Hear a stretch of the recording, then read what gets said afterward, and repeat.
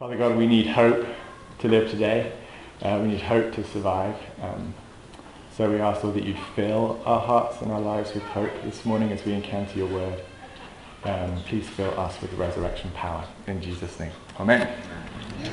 So I wonder if you have anyone in your life you would consider your enemy.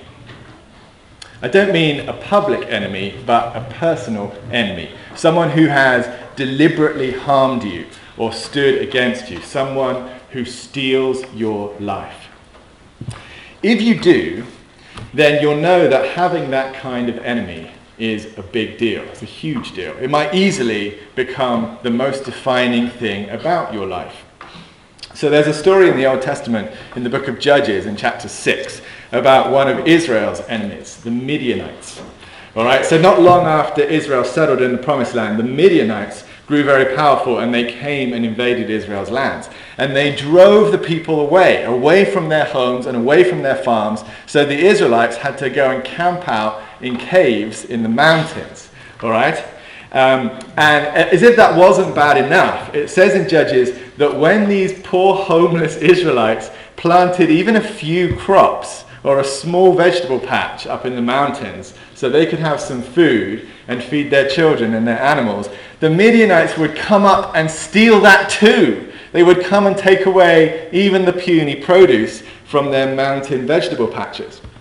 So Israel was reduced to poverty, and they lived every day of their lives under the shadow of this powerful enemy. Okay, and that to me has always been a stark picture of what it's like to have an enemy, a thief in your life who comes to steal and to kill and to destroy. So I want to keep that picture of an enemy in our minds as we focus today on what Paul says in 1 Corinthians chapter 15, and especially the part where he writes, "The last enemy to be destroyed is death." So it would be good to turn there in our Bibles to where he says that. It's 1 Corinthians chapter 15 and verse 26, so page 961 of the black Bibles. 1 Corinthians 15. And today we started reading from verse 19, where Paul wrote, "If in Christ we have hope in this life only, we are of all people most to be pitied." If in Christ we have hope in this life only, we are of all people most to be pitied. Okay, so Christianity is a profoundly future-looking faith. We hope for something coming in the future that we do not yet see. And yes, there are plenty of good things to be found in it here and now. It produces healthy people and healthy communities and a powerful interaction with the living God. But Paul says that's not enough. It's not nearly enough. If that's all that our faith has to offer, if it's only a little bit of help in this life, then we of all people are most to be pitied. Because that doesn't solve our biggest problem. It doesn't conquer our greatest enemy. And we'd be like Israel, living under the shadow of the Midianites forever. Because our biggest problem and our greatest enemy, of course, is death. We all know that we ourselves and everyone we love is going to die. And we all wake up every day into that reality and live each day under its shadow. And so any religion or any faith system that's worth following has to provide some sort of answer to that great problem, some solution to the problem of death. And I'm a Christian because Christianity's answer is the best. It's the best by far. Christianity's answer to death is resurrection. And that's not only the most complete and satisfying answer to death that I've ever heard. It's also the only answer that's been backed up with a working prototype. So it's been historically demonstrated in the resurrection of Jesus, as Taylor showed us very powerfully last Sunday. So look down again now at verse 20, and Paul writes, "But in fact, Christ has been raised from the dead, the first fruits of those who have fallen asleep." So Paul says first that the prototype was a complete success. One man was resurrected. And second, that it's not a unique case. but it can be reproduced in every case. All the dead can now be resurrected. The solution to his death becomes the solution to our death. Christianity's answer to death is resurrection. And Paul clearly enjoys the symmetry that both the original problem and its eventual solution came into the world through a single man. So he says in verse 21, "For as by a man came death, so by a man has come also the resurrection of the dead. For as in Adam all die, so in Christ shall all be made alive." So now we know from the frailty of our own bodies that we are indeed going to die. And we now have the diagnosis for that problem. We've been infected with the poison of Adam. The bad news is that this poison is fatal in 100% of cases.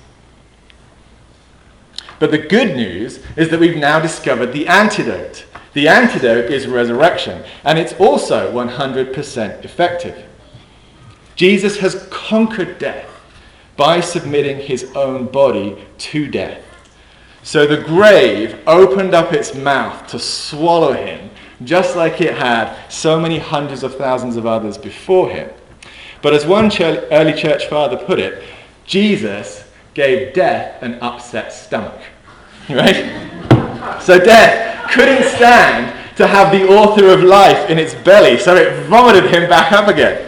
And now, death's stomach is permanently upset. It staggers around, moaning and clutching its belly and heaving. It can't hold anyone down anymore. So, along with Jesus, we're all going to be thrown back up again. Everyone who's ever died is going to be resurrected on the last day. Whoever we are, whatever we've done, and whatever we've believed. And then we'll all assemble together for the final judgment and stand before Jesus together. So that last day will be the moment that our enemy is fully and finally defeated.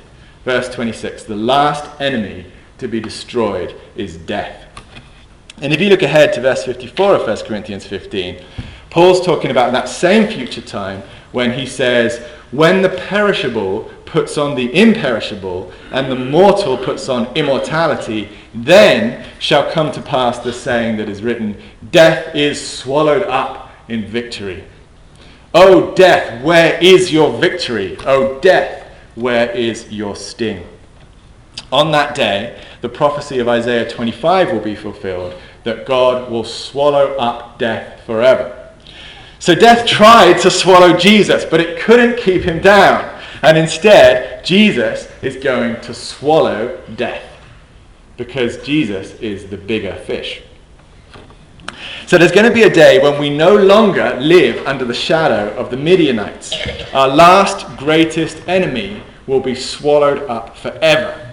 And I want to spend the rest of my time this morning working out some of the implications of that reality for us, so that we can start to live into that hope. And I have for us 7 ways that we all live under the shadow of death every single day, like 7 chains of death.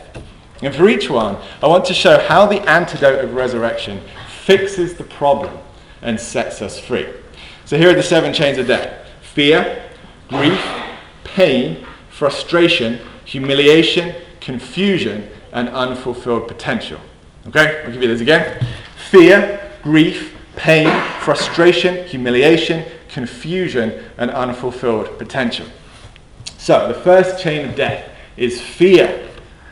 I don't think there's anyone alive who isn't at least a little bit afraid of death. We might not fear what comes after it, but we're all afraid of the dying part. And we don't know how or when it's going to happen, but we do know that it's coming for us sooner or later. And horror movies usually exploit our deep-seated fear of death. And we spend a lot of time, day after day, living out of that fear, either by plunging into it, by watching those horror movies and riding roller coasters and riding motorcycles and reading tragic news stories, or by trying to distract ourselves from our fear with busyness and with entertainment, or with being excessively social. However we choose to handle it, we all work hard to manage our own fear of death, and that takes a lot of energy. And of course, most of us are even more afraid of losing a loved one to death than we are of dying ourselves. Almost every child's greatest fear is the death of a parent. And that fear stays with us as we age, and maybe it just migrates to different people. So how would our lives change if the fear of death was completely removed? What difference would that make in your life? When we are resurrected, our own new bodies will be immortal and imperishable, and neither we nor anyone we love will be able to die again. So all our relationships from that moment on will be permanent, and we will live without the lingering fear that death could snatch us at any moment. That chain of fear will be broken. The second chain of death is grief, and this comes out of our daily awareness of all the good things that death has stolen from us, all the happy stories it has cut short, and all the pleasant memories it has poisoned with horror. We feel grief when anything valuable is lost or any dream hoped for is unrealized. That gives us grief. And when death comes, it steals away a person of infinite value and dashes a limitless number of dreams. Thus it flogs us day after day with grief.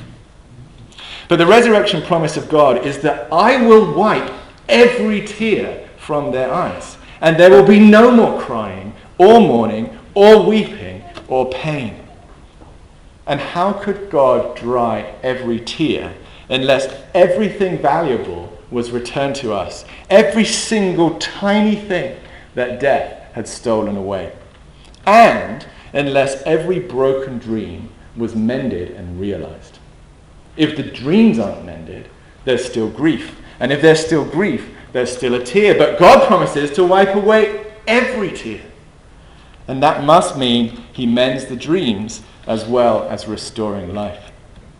So if I grieve because my dad didn't live to see my daughter married, then the promise of resurrection is not merely that I get my dad back, but also that I get that dream back, in some way known only to God, because God promises that he is going to banish grief.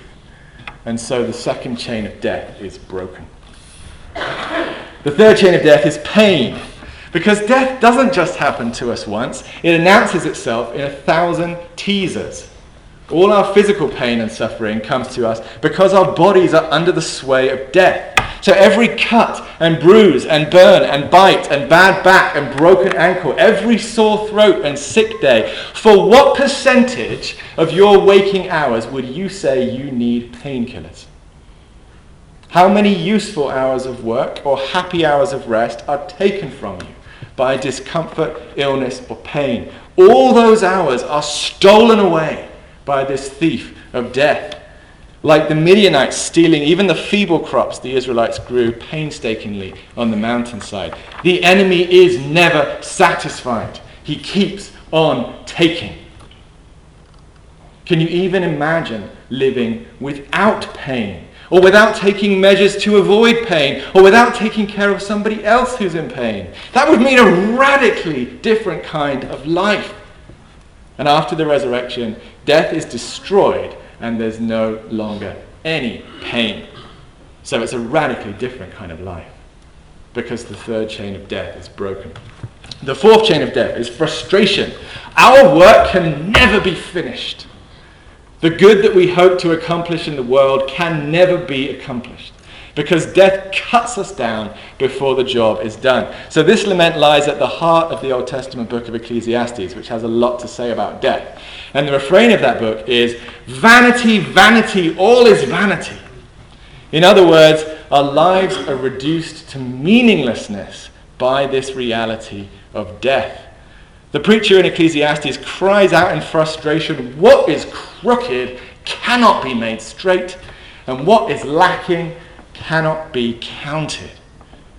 So because of death, We are all of us profoundly frustrated. We're tripped up in our attempts to make progress. We're cut off at the knees. So, for example, it takes about 25 years to train up a doctor from infancy to the art of medicine, right? And he or she might then practice the craft effectively for only about another 40 years, as long as death doesn't claim him or her prematurely in some other way. And how little of the job is done by then? How little of the training used. Imagine instead of that doctor could live for 1,000 years.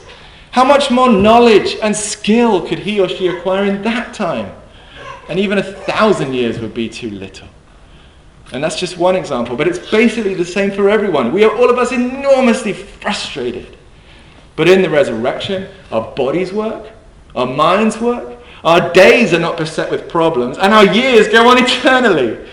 Can we even imagine daily life without the ever-present frustration, or what a human can accomplish who comes out from under the tyranny of death? So after the resurrection, the chain of frustration will be broken. The fifth chain of death is humiliation. Death strips us of our dignity, doesn't it?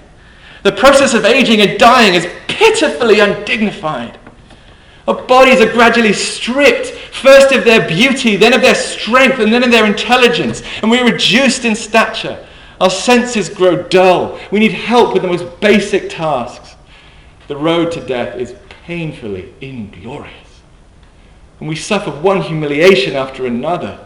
One part loses hair and another part sprouts it. One part stiffens and another part sags. One part creaks and another part cracks. And our functions fail one by one, little by little. How undignified it is to bleed and hobble and struggle to the bathroom. How unfit for a person in the image of God. Because we know we'll all face the same thing, we give each other grace and suffer with patience. But can you imagine a life freed from the humiliation of death? Paul says that Jesus will transform our lowly bodies to be like his glorious body. So the resurrection life is glorious, without a trace of the humiliation of death. And so the fifth chain is broken. The sixth chain of death is confusion. So it would be a small consolation if death at least made some sense. Kind of the least it could do after everything it takes away. But no, death won't even do that small favor. It does nothing the way we might want it to. Nothing that offers any meaning. And it leaves behind nothing but confusion. So the child of loving parents is taken, while a loveless old tyrant is left. A charity worker dies young, while a ruthless dictator reaches old age. The peaceful die in terror, and the terrible die in peace. And the one who longs for life dies, while the one who longs for death lives. But not always, because death writes no stories, not good stories and not even bad stories, no stories at all. It seizes at random, or at least its purpose is entirely hidden from us, so that we who look for meaning in all things search the works of death in vain. We cannot help asking why, but that question falls endlessly into the blackness of death without so much as an echo. Here's Ecclesiastes again. It's the same for all, since the same event happens to the righteous and the wicked, to the good and the evil, to the clean and the unclean, to him who sacrifices and him who does not sacrifice. As the good one is, so is the sinner. And he who swears is as one who shuns an oath. This is an evil that is done under the sun, that the same event happens to all. The preacher says that it's an evil that death does not discriminate, that it treats the real and infinite differences between people as if they were nothing, that it plays no favorites at all and spares no one. So death sheds no light. It leaves behind it only confusion. And so no light will be lost when it is swallowed up forever, and great gain when it is replaced by the perfect justice of God. On that day, the chain of confusion will be broken. So those are the first 6 chains of death: fear, grief, pain, frustration, humiliation, and confusion. And now finally, the 7th is unfulfilled potential. Because we all die before we're ready.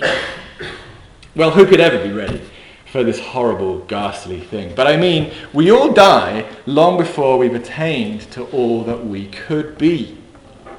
So when a child dies in infancy, we rage at the loss, at the unfulfilled potential. But if she dies in a nursing home aged 95, is it really so different? In 95 more years, she did a lot more learning. But how much did she learn compared to what her brain was capable of learning?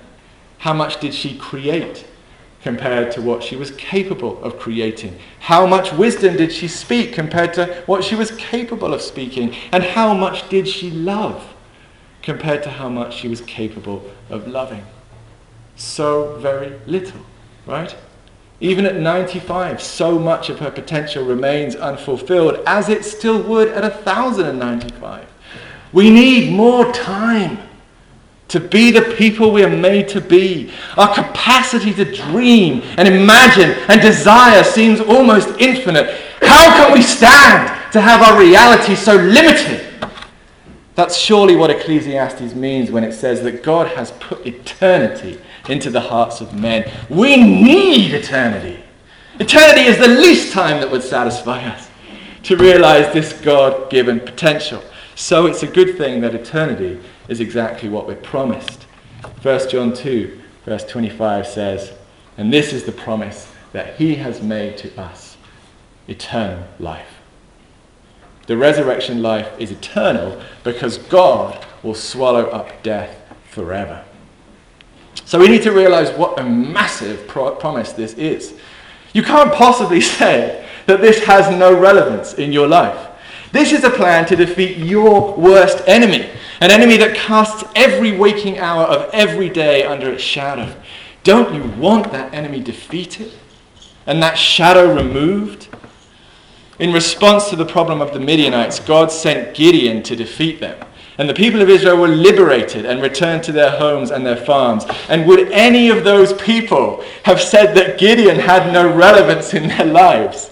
Their entire lives were different because of him. Their whole futures look different. And so it is with us and Jesus.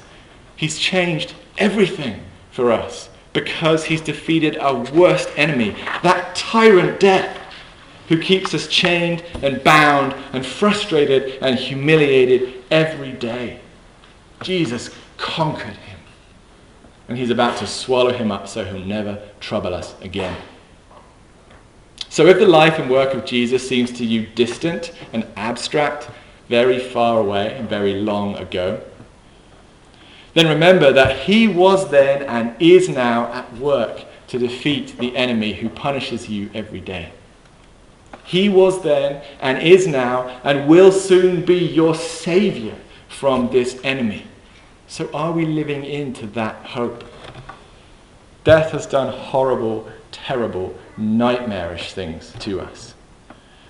But we can still crow over him as he gets prepared to be Jesus' lunch. We can laugh at death as he staggers around clutching his belly and feeling terribly nauseated and gets ready to vomit up every single person he's ever swallowed. We can tell him his fear is nothing against the hope of eternal life, and his grief is nothing against the hope of eternal joy, and his humiliation is nothing against our hope of eternal glory, because our last enemy is doomed. The resurrection of Jesus sends down into our dungeon a gust of clean air, laden with the scent of freedom. And by it we can stand and feel our strength return to us, and join in the song of triumph, singing, "O death, where is your victory? O death, where is your sting?" Amen.